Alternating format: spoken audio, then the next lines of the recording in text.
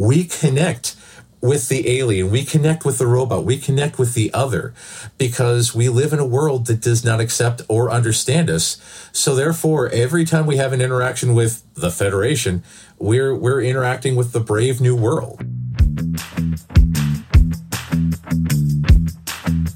Episode 10, Star Trek is Autistic.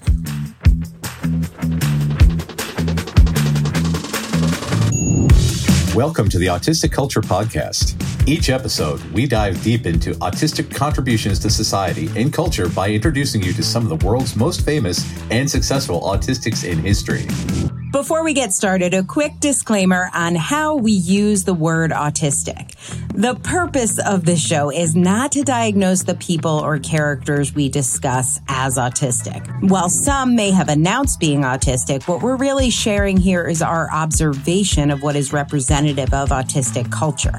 It can sometimes be difficult for autistic people to celebrate our natural tendencies and traits due to the perception of autism as a disorder that needs to be fixed, a long history of damaging medical interventions to get autistics to fit in with mainstream culture, and protective masking skills many of us have developed to try to stay safe. Whether you are autistic or just love someone who is, your hosts, Dr. Angela Loria, the linguistic autistic, and licensed psychological practitioner Matt Lowry, welcome you to take this time to be fully immersed in the language, values, traditions, norms, and identity of Autistica.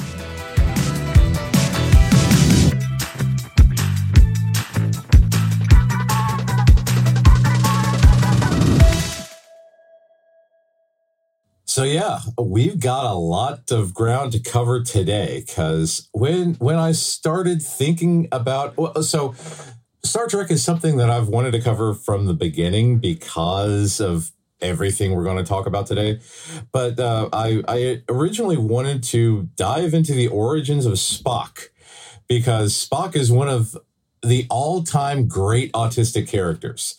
The Vulcans are some of the all-time great autistic races, because, so for people who don't know Star Trek, Vulcans are very, very human, but they have these intense emotions that they have learned to intensely control over the years, and they worship logic because their emotions... Yeah, exactly. Their emotions will cause them to go out of control. So they learn meditation, they learn logic, and they learn how to have this absolute control over their emotions. So to outsiders, they appear emotionless, but they have these incredible, great feelings inside.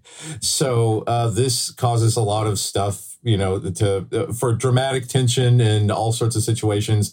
The whole Pon farr thing, it's a big one.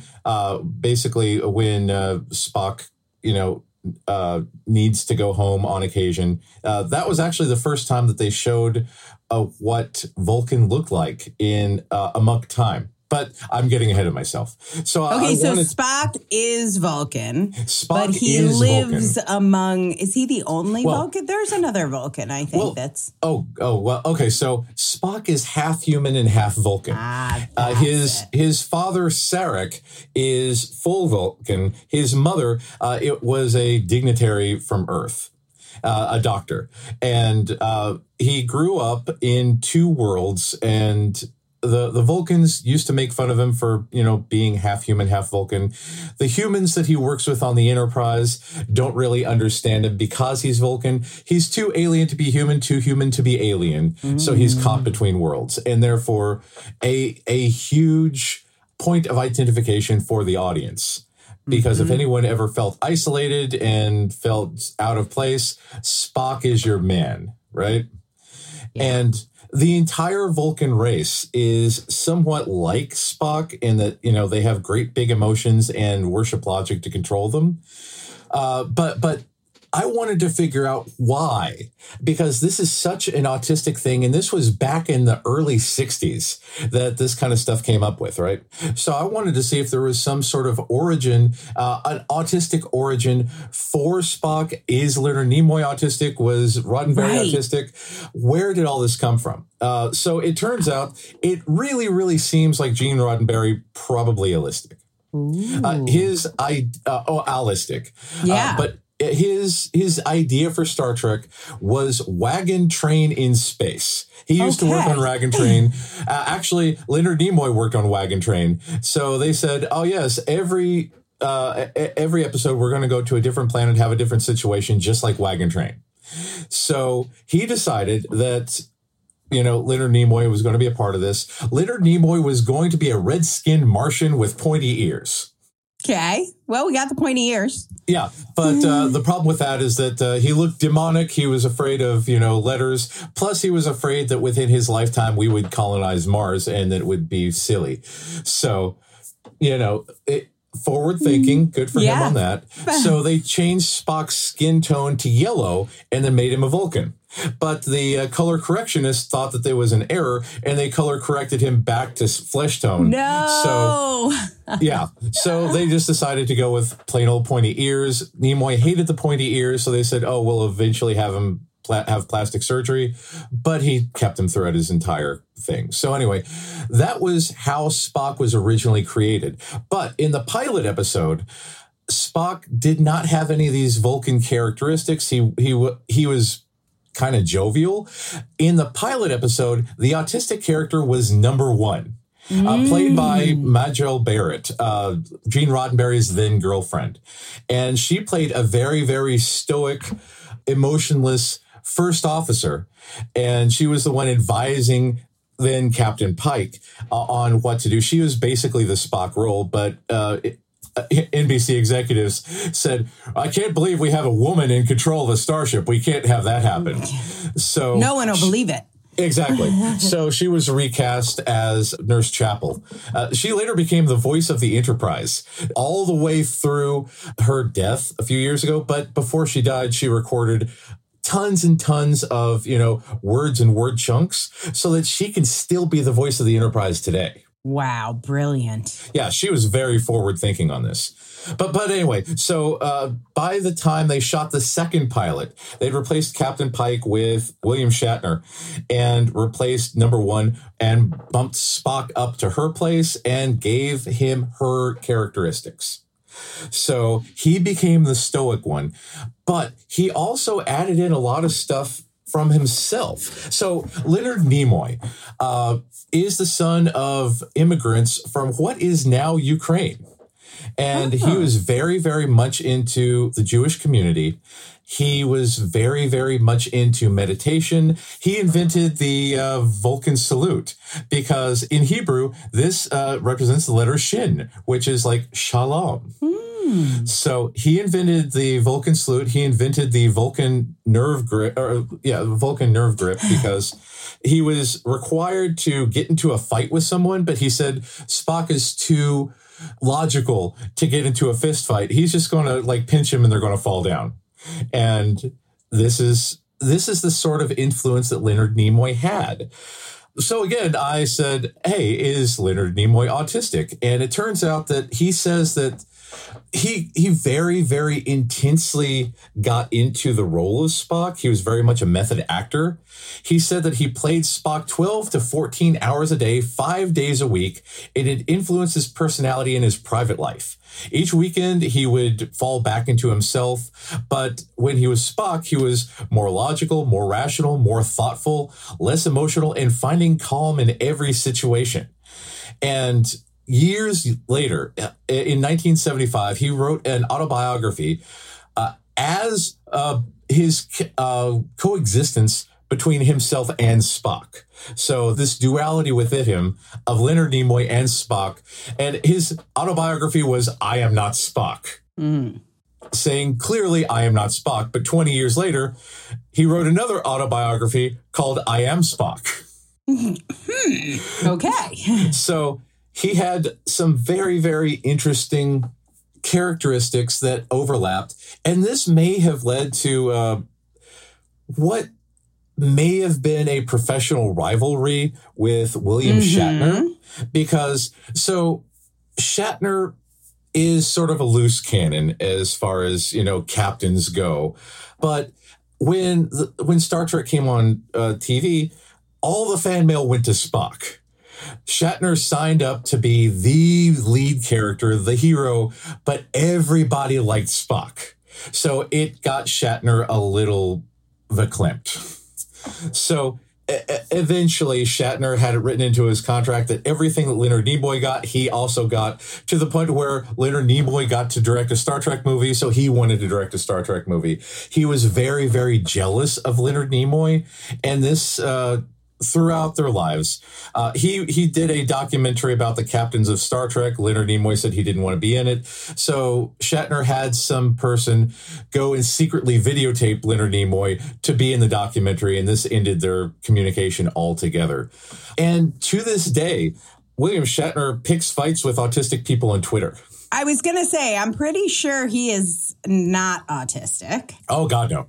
No. William Shatner, very, very, it seems that he very much dislikes autistic people. He is not a big fan of the autistic Star Trek fans. There's a lot of issues there. So again, it could be that, he's jealous of Spock and it bleeds over, or it just could be that he's a Shat. So he is a Shat. So wait, do you think Leonard Nimoy is autistic? That's a good question. I can't find anything that would suggest it, but again, it could. So that's the question. Where does Spock come from?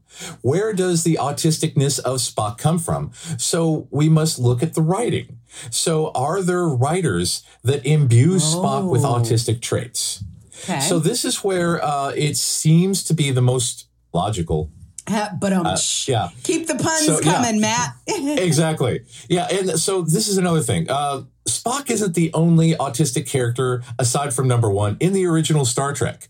Because when you think about autistic traits, males are traditionally given the Spock persona of emotionless, logical, all this other stuff. But the traditional, stereotypical female autism is emotional and compassionate and great big feelings about things. And that describes Leonard Bones McCoy to a T.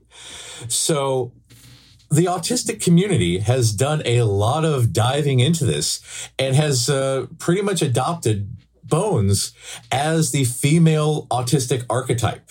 He's in a caring profession. He has a lot of empathy towards his patients. He gets into arguments with Jim and Spock over how to treat people.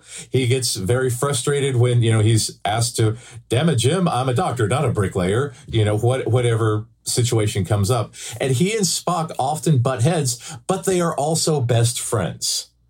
And this is a very interesting thing because McCoy represents the emotion, Spock represents the logical, two halves of a whole. And once again, Kirk is out in the cold just doing whatever. Right. And this goes into even Star Trek 2, which is why, so spoiler alert for a 40-year-old movie at this point.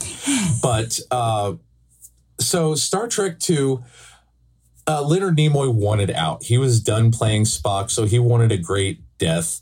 And he ended up sacrificing his life to save the people of the Enterprise and to save this Genesis project. They had this massive weapon that Khan, one of the all-time great villains of Star Trek and science fiction, Khan was going to use the Genesis device, a device that could reformat planets. So they had to stop him. So anyway, in order to stop Khan, Spock had to go into the reactor of the Enterprise, and he died of radiation sickness. And when asked why, when McCoy said, "Oh my God, why did you do this?" He said, the needs of the many outweigh the needs of the few. And that is one of the all-time great lines of, self-sacrifice and, community, putting others' needs above your own. Because again, Spock was a very logical, very caring character. And he sacrificed himself so his friends could live. But when Star Trek 3 came along, Nimoy decided he wanted back. So they left sort of an out in that right before he sacrificed himself, he gave McCoy the nerve grip so that McCoy would faint and not stop him from sacrificing himself. And in doing so, he essentially transferred his soul into McCoy. So in Star Trek 3, McCoy and Spock coexist before he can put Spock back in his Spock body. But anyway, then Leonard Nimoy got to direct Star Trek 4. So this again leads into the theory that perhaps the writers are autistic. At least one writer. The people who shaped the characters are often not as credited as the people that you see on screen, because you don't see them. You don't see them every week. You don't know what contributions they made. You don't know how refined they made the scripts. And I think that this is a thing that continues, especially when you look at the legacy of Star Trek, because aside from Spock, aside from McCoy, aside from number one, every single Star Trek incarnation since then has had at least one autistic character. So the next one that we come to is Data. Lieutenant Commander Data. I love Data. Data is from Star Trek The Next Generation. He is an android. And one of his first scenes in the pilot of Next Generation is getting into an argument with McCoy. Because he was the only original cast member to show up originally for Next Generation until Leonard Nimoy also reprised his role. So Data, again, starts off as essentially this Ubermensch, this perfectly designed android that is stronger, smarter, faster than anyone else on the Enterprise, who has a processing speed that rivals the computers of the far-flung future of 10 years ago. Yes. Yeah, they could not anticipate how fast technology would develop. But as writing progressed, I love The Next Generation. It's one of my all-time favorite series. I will confess, season 1 is garbage. Okay. It was terrible. A lot of that was due to behind-the-scenes fighting, Gene Roddenberry getting into poor health and not wanting staff conflicts in the Federation, which led to a lot of other issues. And so anyway, Data was not quite himself in the beginning until around the writers' strike of 1988. And in the writers' strike, they decided to start accepting outside solicitations for scripts, right? And one of the people that submitted these scripts is a woman named Melinda M. Snodgrass. Okay. And she submitted some scripts. Eventually, she was a very big part of 16 episodes over the span of 2 years, all of which are data-centric.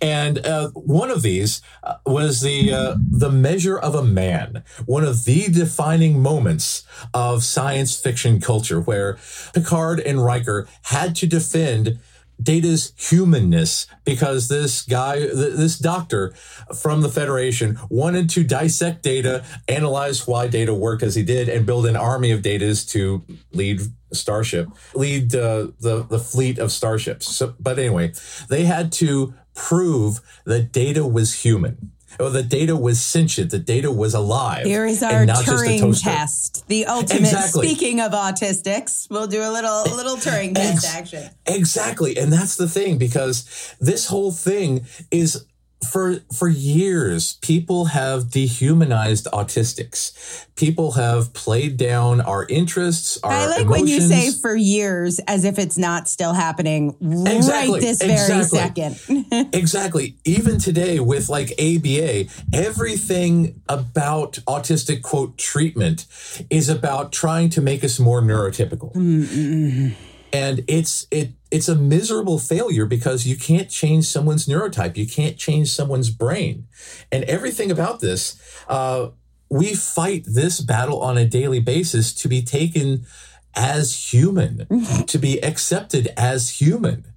And this Measure of a Man is a big, big seminal moment for people like us, because when we watch it, we are the ones on trial. Yep. We are the ones that need to be defended. We are the ones that need to be justified to say, we just do things slightly differently than neurotypicals. We are human. We are just different. Yep.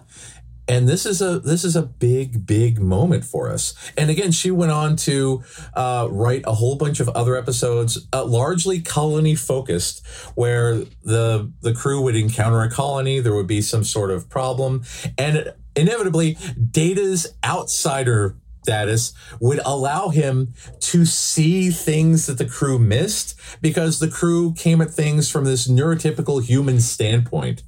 And Data would be able to say, well, what if we looked at this? What if we did this? Including one episode where, this child is on this doomed planet, and the crew says, well, yeah, Prime Directive, looks like they're all screwed. And Data says, I think I'm going to beam up the kid anyway. Mm-hmm. And it goes through all this stuff about Data's empathy, even though, Data is expressed throughout the series as not having emotions. He does have Data emotions. He does have android emotions. When he gets an emotional chip, it causes things into overdrive because he doesn't know how to handle those sort of emotions. But he does have empathy. His poem to his cat Spot. Yeah. He loves Spot. He wants to make sure. I want to pause on this because I have a couple things I want to talk about. But the first is animals and autistic culture. So obviously all humans love animals. Animals are very popular. People have dogs, people have cats. But in autistic culture, animals have a very special place. Oh, yes. And I guess I want you to talk a little bit about what that comes from and why you think animals can be so important and in some cases even like life-saving for autistics.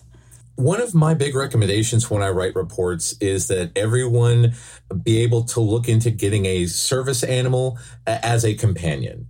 Because, from what I can see, number one, we bond with animals better than most people because we are very perceptive about animal language. Yeah. We are very perceptive about, different intonations of animal sounds, postures, how animals communicate with us, because animals are sentient. They do think, contrary to a lot of neurotypical popular belief. And we understand a lot of that because we can relate to them. We pay attention to the little things. They pay attention to us. If you're upset, a cat can sense it, will sit on your belly and purr to calm you down. Yes, I have an emotional support cat. So I think this is so key for emotional regulation when we talk about intense world theory. Yes. Just being with an animal can be very regulating, at least for me, to my sensory overload.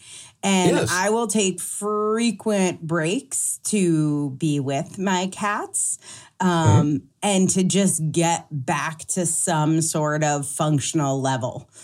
Yeah. And I think that's part of the bond. Like, I think when you're holistic and you love your cat or your dog, it's like a fun plaything. Let's go throw a ball. It's like let's go take a walk. Like, it's a fun thing to do. But for me, it's like a relationship that allows me to function in a largely holistic world. Yeah. Yeah. You sync up. Plus, they're fun to stim with because they're nice and furry and, wiggly and that kind of stuff. Yeah. And we do need animal companions like that. We need animal companions that fit. I have a dog, Indiana Bones, but he's a professor of archaeology. Yes. Again, with the puns. You're cranking them out today. Puns. Exactly. He's a very loud dog, and he lives with my son. But he is my dog, and he's a good dog as far as that kind of stuff goes. He understands boundaries pretty well, except for his very, very loud, thunderous bark. Yeah. Yeah, that's my challenge with dogs. I do love a dog, but the barking is hard. Unexpected barking is hard for me. For the longest time, my emotional support animal was my hedgehog. Yeah, okay. I feel it. My hedgehog hated every human in the world except me. And the hedgehog became a spiky ball of death at any given time. When other people tried to touch her, she would bite the living crap out of them with surprisingly sharp teeth. But when I came around, she would snuffle and do this little snorting, angry growl thing. And I said, "It's Daddy. Daddy's home." And she would, and then she just backed right into my hand and wanted to snuggle on my belly. And she just laid on her back and let me rub her belly, and then stuck her leg up so I could give her butt rubs. And she would just lay, I would have her lay in my shirt every night for hours and hours and hours as I would just rub her belly. And then she would run around the house all night and chase the cats around because they were terrified of her. When autistic people find a special interest, they go deep and have a lot of knowledge, even if they don't have that formal education background to go with it.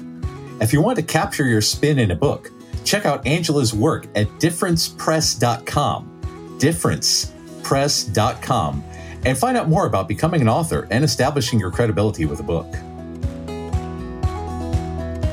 I think one of the things that happens because autistics have such a different relationship with animals and they serve such a different function, that the Aulistics in your life or in your family that share the pet might not maybe understand your connection or your need to see your pet or be with your pet or get pictures of your pet or whatever those things are. And that can be really challenging if you're looking at it from the more medical model of autism. But if you look at it in terms of our culture, animals are a huge part of our existence. And so you can embrace that and communicate that with your family, that the way I experience these relationships is different than you. It doesn't mean your way is wrong or my way is wrong, but I think being able to open up that conversation and write a poem to your cat like Data did. Exactly. And that's the thing. Data's ode to Spot. He named his cat Spot, a traditionally dog name, but that's the thing. Despite, again, not having neurotypical emotions, he was very, very caring for Spot. He painted Spot, called Spot a pretty cat, a loving cat, and had a lot of data-centric episodes where Spot focused because he did his job, but he came home to his loving cat. There were a lot of Data episodes where he had Data dated. Data had a girlfriend on multiple occasions. His first girlfriend was Tasha Yar, the director of security. Then he dated other women on the Enterprise, and every relationship turned out that he was thinking way too much in the relationship. There's one scene that I will always remember when his girlfriend kisses him and she says, what did you think about that? He said, "Well, when you kissed me, I was thinking of, I need to clean this. I need to have these new maneuvers. I need to do this. I need a new food supplement for Spot. I wanted to make sure that I had the right pressure on your lips. I wanted to do this. I have to do this." And she said, "Well, I'm glad I'm in there someplace." And this is a big thing for us because we do have a lot of stuff going through our heads because of the hyperconnected brain. And outsiders may not understand that. Outsiders may not understand that we do have a genuine, deep relationship with people in our way. Mm-hmm, and this actually transitions well into Constable Odo from Deep Space Nine, because on Deep Space Nine, so whereas Star Trek and Star Trek The Next Generation were wagon train in space, Deep Space Nine is essentially the Wild West, a Wild West town on the Cardassian frontier. So Constable Odo is a shapeshifter, a literal masker that has relationships with Major Kira and all the other people on Deep Space Nine. He has this very serious attitude. He wants to keep people in line. Quark is the local barkeeper / arms dealer / very capitalistic enterprise owner of a bar. The Ferengi are capitalists at heart, looking for any opportunity at all to make a buck, legal or not. As long as you make the buck, as long as you profit, that is the goal of the Ferengi, because again, ultimate capitalists. So he and Odo butt heads a lot, but they have a begrudging friendship. He and Major Kira are, professional, but, he's sort of got a thing for her. He can shapeshift into literally anything, but he chooses to look like the humans as best he can. But being a shapeshifter, his facial features are sort of muted because he's trying his best to look human and trying to fit in with the humans instead of with the other changelings, which actually becomes a plot point later on, because when they join the Dominion and become enemies of the Federation, they essentially kick him out, and he's not allowed to go back to the other shapeshifters. And then he has to be one of the humans. And this is a big thing for us because, again, we spend a lot of our lives trying to fit in with those around us. We spend a lot of time mimicking other people, mimicking accents, mimicking facial movements, mimicking body movements in order to be accepted by the people around us. And this is a big thing for him. And this is another way that we are represented on screen.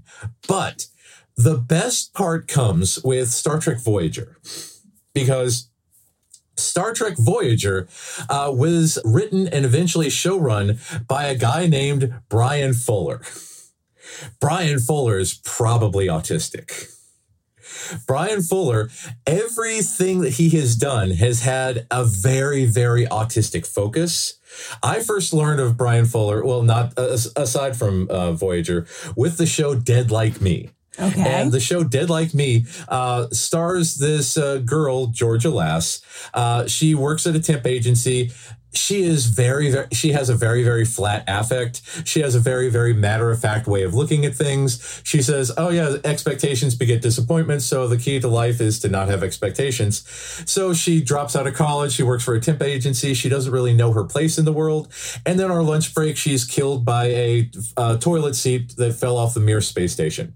So the rest of the series is her adjusting to her afterlife as a Grim Reaper.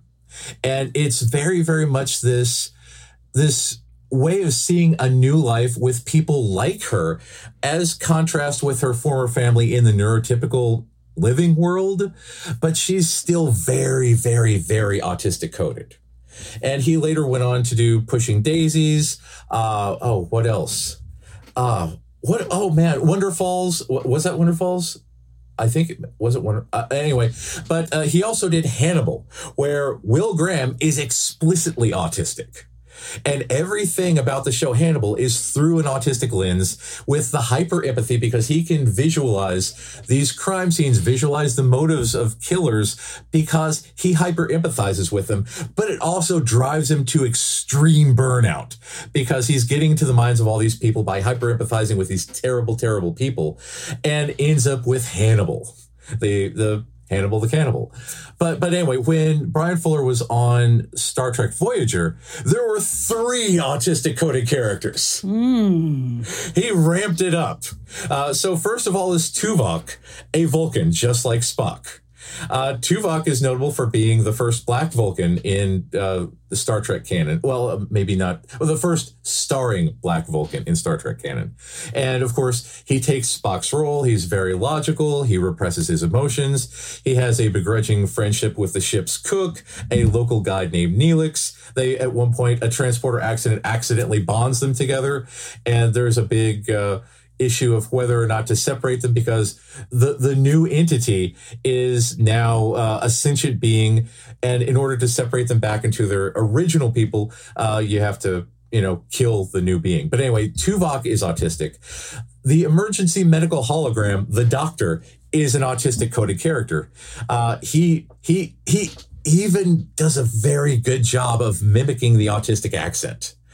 And that makes me wonder if Robert Picardo is one of us, because he played the Doctor. He's very, very matter of fact when he talks to the patients. He's very, very much in the Bones McCoy sort of mold. When they finally get away for him to travel outside the ship as a sentient hologram, He travels to new worlds. He lives among people for around 80 years at one point due to time dilation. He loves learning about humanity. And as the show goes on, he also starts to fight for hologram liberation because he also has an episode that is essentially Measure of a Man because he writes a holobook about Voyager, but the publisher keeps the royalties from it because they say, oh yeah, he's just a hologram. He's not a person. So he has to fight from the Delta Quadrant to get recognized as a sentient being. So he writes this big thing about this. And by the end of the episode, he's still not considered full human. But the other holograms, who also look like the Doctor because they were mass produced, are starting to revolt. They are starting to realize that they also need to have this basic human respect, to also basically to be seen as valid and as human and not activated and deactivated as the humans want. So this is another big struggle for autistic people, to be seen as human, to be seen as valid, and to be taken seriously. Which, again, an undercurrent theme throughout the entirety of Star Trek due to potentially autistic writers putting themselves into these situations, writing for an autistic audience.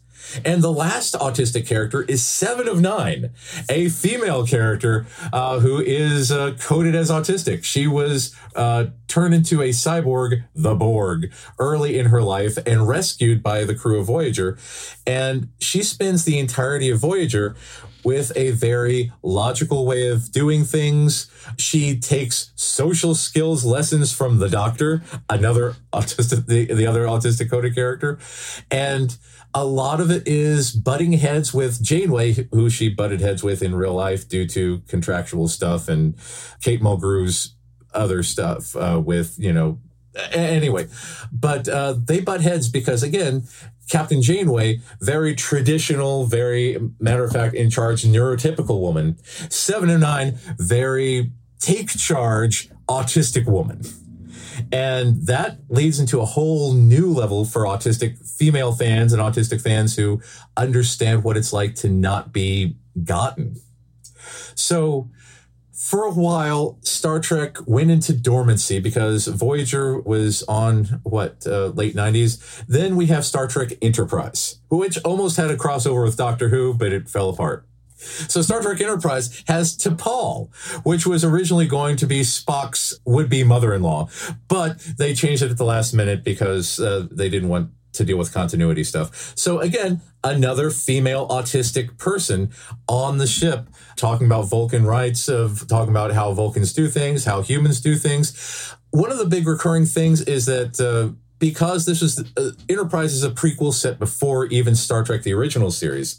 So they didn't have all of the, technology that they would eventually have, including like air filters. So she spends a lot of time really, really bothered by sensory stuff, like the smell of the humans. Ha!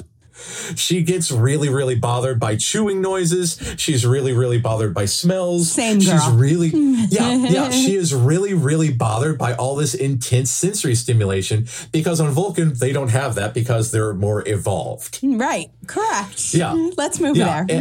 Exactly. And that's again, the stuff that a lot of neurotypicals don't realize about us. They see us as bossy and demanding about these little things because they can't perceive the stuff that really, really gets us. So I have a couple on the smelling.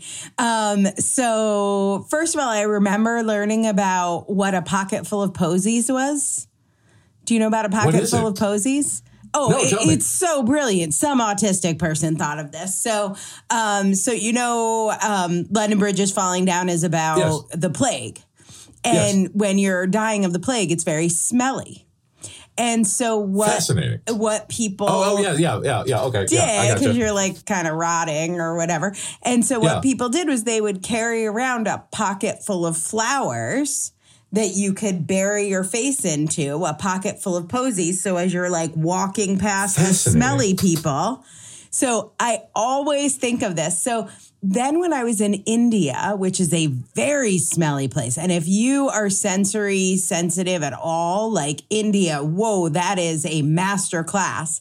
And everything smells, everything's loud, but every single outfit, if you're a woman, comes with a scarf, which is called a chuni in the part of India I was in, which was Delhi. It's called a chuni. And no matter what you're wearing, you always have a chuni because if you go in somewhere, you can cover your head, like modesty, whatever. That's all reasonable.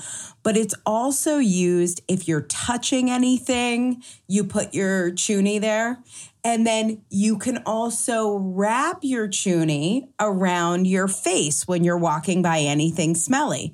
And so I've taken to always having a chuni with me, and I spray it with like an essential oil scent that I like. So it smells like a pocket full of posies. And I will always have a scarf with me. So wherever I go, I can put a nice smelling thing in front of my face so I don't have to smell the humans. Or whatever, the food smells, that's hard, all of it. So, so I think a big, when I think about autistic fashion, to me, always having a zip-up sweatshirt that you could zip over your nose, like hoodies are a big part of autistic fashion. And for me, having a super soft, nice-smelling scarf is a big part of autistic fashion. Yeah. Yeah, sensory regulation, because you got to tune out the world that is overwhelming. Right. And then also now we're talking about noises and noise canceling headphones. I don't know, sometimes they're a fashion accessory these days. But having that handy is another like piece of our culture, is to be able to have a backpack that has some, maybe a stimming toy or a noise canceling headphones or a pocket full of posies. But how are you going to manage all those sensory things if we can't move to Vulcan? So yeah, exactly. That becomes part of our accoutrement in our culture. We love sharing stories of autistic culture. And if you are seeing yourself in any of these stories and you're wondering if maybe you're one of us, or maybe you're already diagnosed or self-diagnosed, and you want to know if Matt can help you live your life better and be more authentically autistic, check out his website at mattlowrylpp.com. That's Matt, M-A-T-T, Lowry, L-O-W-R-Y. And then that LPP, it stands for Licensed Psychological Practitioner. So head on over to mattlowrylpp.com and learn more about working with my buddy Matt. Living in a human, specifically a neurotypical world, is overwhelming and exhausting. And I think that to Paul's constant irritation is a very, very autistic thing with this. She eventually falls in love with the human on board, well, one of the humans on board, and has the first ever Vulcan human hybrid, and RoboCop can't deal with this. Peter Weller's in there. So, it's Vulcans versus RoboCop, which is a whole interesting thing. But anyway, but that was the end of Star Trek for a great while until this recent resurgence. Alex Kurtzman and Roberto Orci, the guys responsible for the Transformers movie that they referred to as writing Campbell's Soup the movie because they didn't want to learn about the characters. They just wanted vehicle endorsements. They did not take their job very seriously on that. But they started working on Star Trek, and Alex Kurtzman became the new Star Trek guru. But he apparently was the co-showrunner for Star Trek Discovery with Brian Fuller. So Brian Fuller's idea, make the lead character autistic. And that would be Michael Burnham. And she was retconned as Spock's human adopted sister. So the entire show is about Michael Burnham, and it was going to be about her relationship raised as a Vulcan with an autistic slant, and saying, this is the most practical thing. It may not be what Federation wants. It may not be what this is, but this is the thing that needs to be done.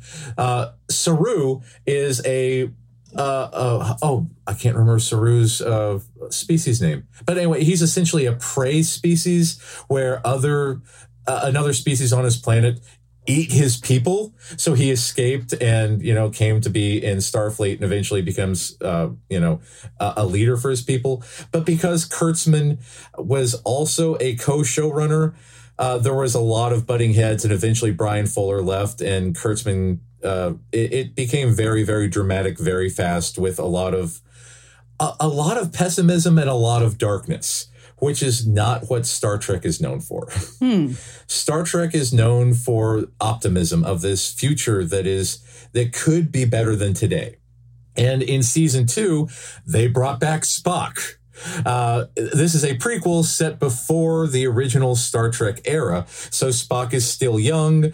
They brought in Captain Pike, the original captain from the original pilot. They brought back number 1, the original number 1 from the original pilot. She's also autistic coded, played by Rebecca Romaine. And in a short trek, they go into this autistic dialogue between number 1 and Spock about masking. And they start singing the HMS Pinafore, I am the very model of a modern major general. And she talks about, if you want to be taken serious in Starfleet, you have to suppress a lot of stuff because, again, sexism and racism and trying to fit in with the neurotypicals, it's very difficult to be yourself. And so it was meant to be a one-off for this, but the people involved with the Enterprise crew with Captain Pike and Spock, they made a very, very bold proposition that they needed an entire series, and that became Star Trek Strange New Worlds. And Alex Kurtzman apparently fought it tooth and nail because he thought the Star Trek should be grim and gritty, but Star Trek Strange New Worlds is dominated by this relentless sense of optimism, as Anson Mount, who plays Captain Pike, put it, and it's one of the best series of Star Trek ever made. I love it. There's a lot of autistic focus between Spock and his fiancée, T'Pring. There's entire episodes dedicated to their romantic dialogue and how they relate to each other. The Spock is always duality of emotion and logic.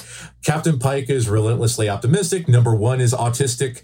She finally got a name, Una. But anyway, it's a fantastic new series. But that leads us back to why people seek out Star Trek. Why is this important? Because Star Trek in itself is autistic because it examines these aspects of civilization. It examines these aspects of what it means to be human, what it means to be alien. It allows us to look at neurotypicality from an outside perspective by going to all these strange new worlds and having all these aliens. And we look at their society, which is inevitably a distorted mirror reflection of our own. And we're able to look at all these different factors from an outside lens and say, wow, that's kind of messed up that we do that, huh? Wow, it's kind of messed up that we do that, huh? It's kind of, and this is the autistic lens because we are perpetual outsiders to all of this stuff. We are born with an outside lens. We are born with the hyperconnected brain that causes us to relate to people differently, to think about people differently, to be very, very intense. And because of that, we can't help but question all of this stuff. One of the big things about being autistic is the tendency to not just randomly accept positions of authority. We need a reason to accept people. We need a reason to follow people. And this is another big thing about Star Trek because we've got the Prime Directive, we've got Star Trek, we've got the Federation having this hierarchy. But inevitably from Kirk and beyond, there's going to be a situation where you have to buck the system in order to do what is ethically and morally right. And trying to figure out what it needs to be done, who we are, where we are going. This is part of the autistic lens. And in 2017, there was a movie called Please Stand By, where Dakota Fanning plays an autistic woman who wants to get her Star Trek script into this competition. And granted, it's directed by a presumably allistic director, played by, I guess Dakota Fanning is an allistic woman. I don't know. But anyway, it's a lot of autistic representation and why Star Trek means as much as it does for us. Because we connect with the alien, we connect with the robot, we connect with the other because we live in a world that does not accept or understand us. So therefore, every time we have an interaction with the Federation, we're interacting with the brave new world. Yeah. Yeah. I wanna get into like super fandom as part of autistic yes. culture. God, yes. But before we do that, the outsider thing, I want to talk about this aspect of autistic culture. When you see something from a different perspective, and maybe I know for me, a lot of times it's almost easy to do it. Like my brain naturally looks at almost any situation and says, like, how are people seeing this differently than I'm seeing it? Mm-hmm. I know from my perspective, it feels like this is the word that always comes to me is this is like a gift. And what I'm expecting the reaction of everyone else to be is, oh my God, this is a totally different perspective. Thank you. Can we buy you flowers? We're so grateful. We couldn't see it. And now you have shown us this amazing perspective. And I almost never get that reaction. Yes, so exactly. There is one exception, which is when I'm with other autistics. So if I give a different perspective to another autistic, I find they are very open and like mind blown and let's explore it. And even if they don't agree with me, they'll be like, oh, but it could be this. It could be this. And we'll be excited. With Aulistics, it is seen as some of the words I get describing me are like defensive or argumentative. And that to me, when my whole brain is saying, oh my God, they're going to love me I'm about to get flower. I'm about to get a trophy. Yeah. And there is no fucking trophy, my friend. No, because you go against the grain and they need this hierarchy. They need this structure in order to operate. But again, with us, each of us is a world unto ourselves. Each of us have this world of experience, this world of place that we're coming from. And when we explore that, it's exciting for us. That's why we love to get together. That's why we love conventions. This is why, Star Trek conventions are a hallmark of our people. Sci-fi conventions, we get together and we exchange all these things. We have debates about the nature of characters, about the nature of situations, about the nature of reality. We get into this really, really deep stuff, and that's how we socialize. We can't do the small talk. So I would say our culture from our perspective is about going deep and challenging traditional assumptions and having very detailed, nuanced conversations. I think the way our culture is perceived by Aulistics is like defensive, difficult, argumentative, a lot of those things. And I've been a part of a super fandom community, a couple of them, not Star Trek, but within any super fan community I've been in, even if it's not coded autistic, super fans tend to be autistic in general. A super fan of anything, doesn't matter. Noise canceling earphones. Like if you are a super fan, we always called ourselves in one of the communities I'm in Uber fans. But if you're an Uber fan, if you're a super fan, if you know everything, yes, if you've got the collection, the complete works, that super fanning is a part of our culture. And I think that's because we are less averse to disagreement. Disagreement is actually somebody cares about this as much as I do. Let's talk about it. Who was the best director? Who was the best sound mixer? Like most obscure inside baseball things we could talk about.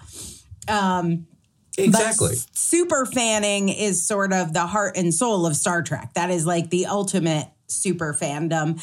Did the super fan community of Trekkies shape the universe in some ways?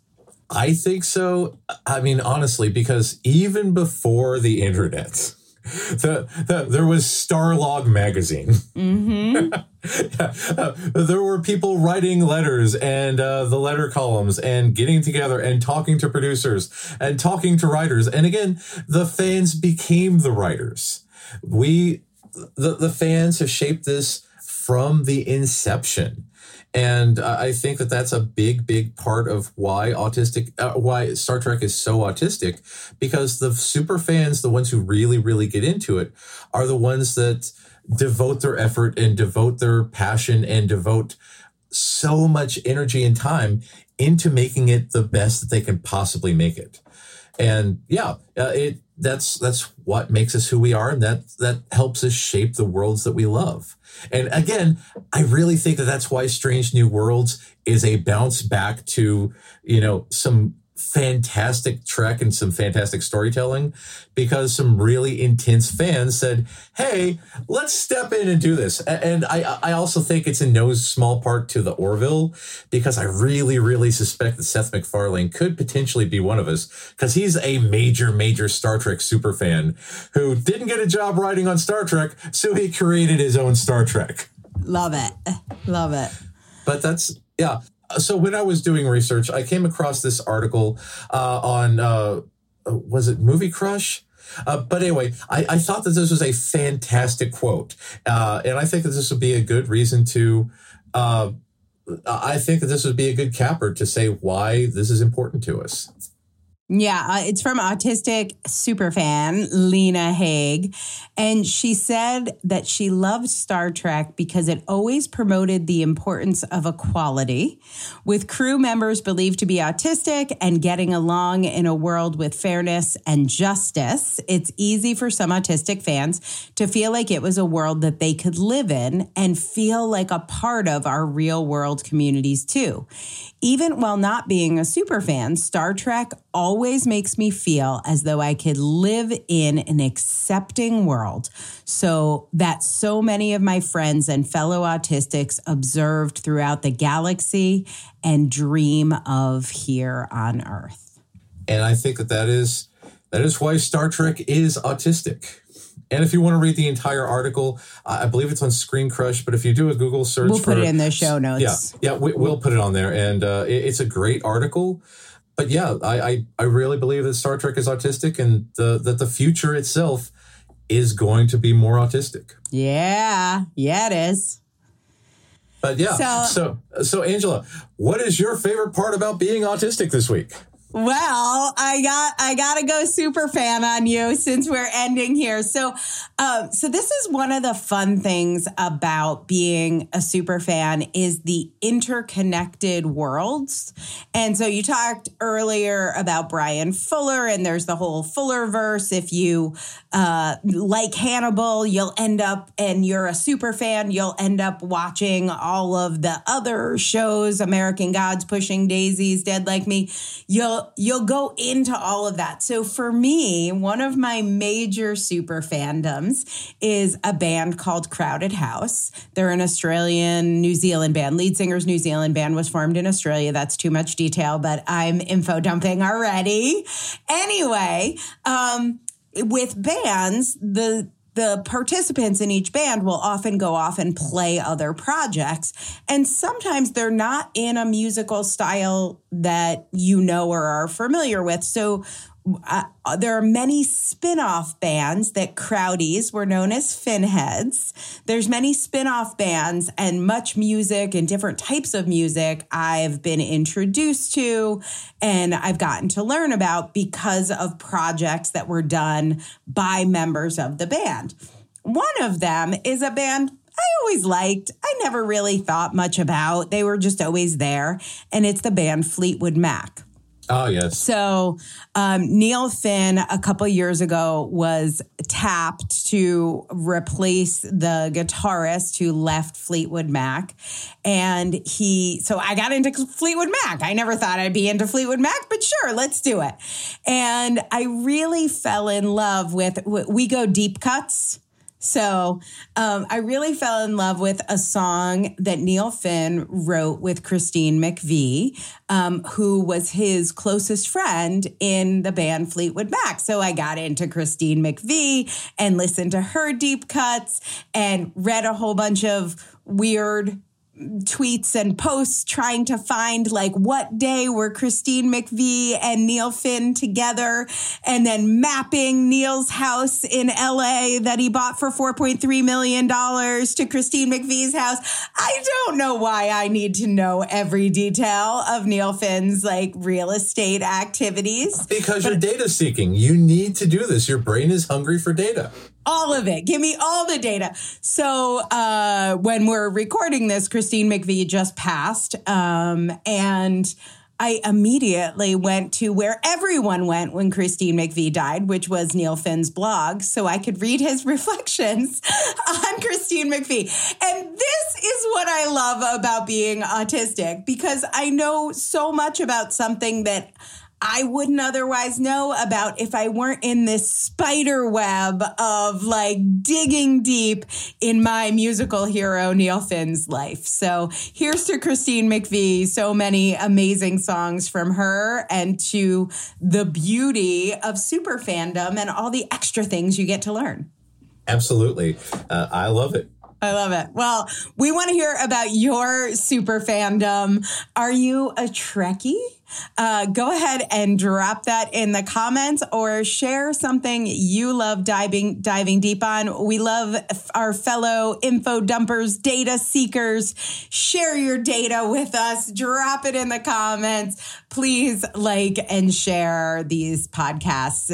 We want to make our autistic culture richer and more celebrated and less pathologized. And when you share these stories, you help us do just that. So thanks for joining us. Thanks for listening to the Autistic Culture Podcast. If you like this show, you can help other people find it by taking a few minutes to rate and review on Spotify or Apple Podcasts. You can find out more about writing your book with me at differencepress.com. That's difference, DIFFERENCE, press, PRESS.com.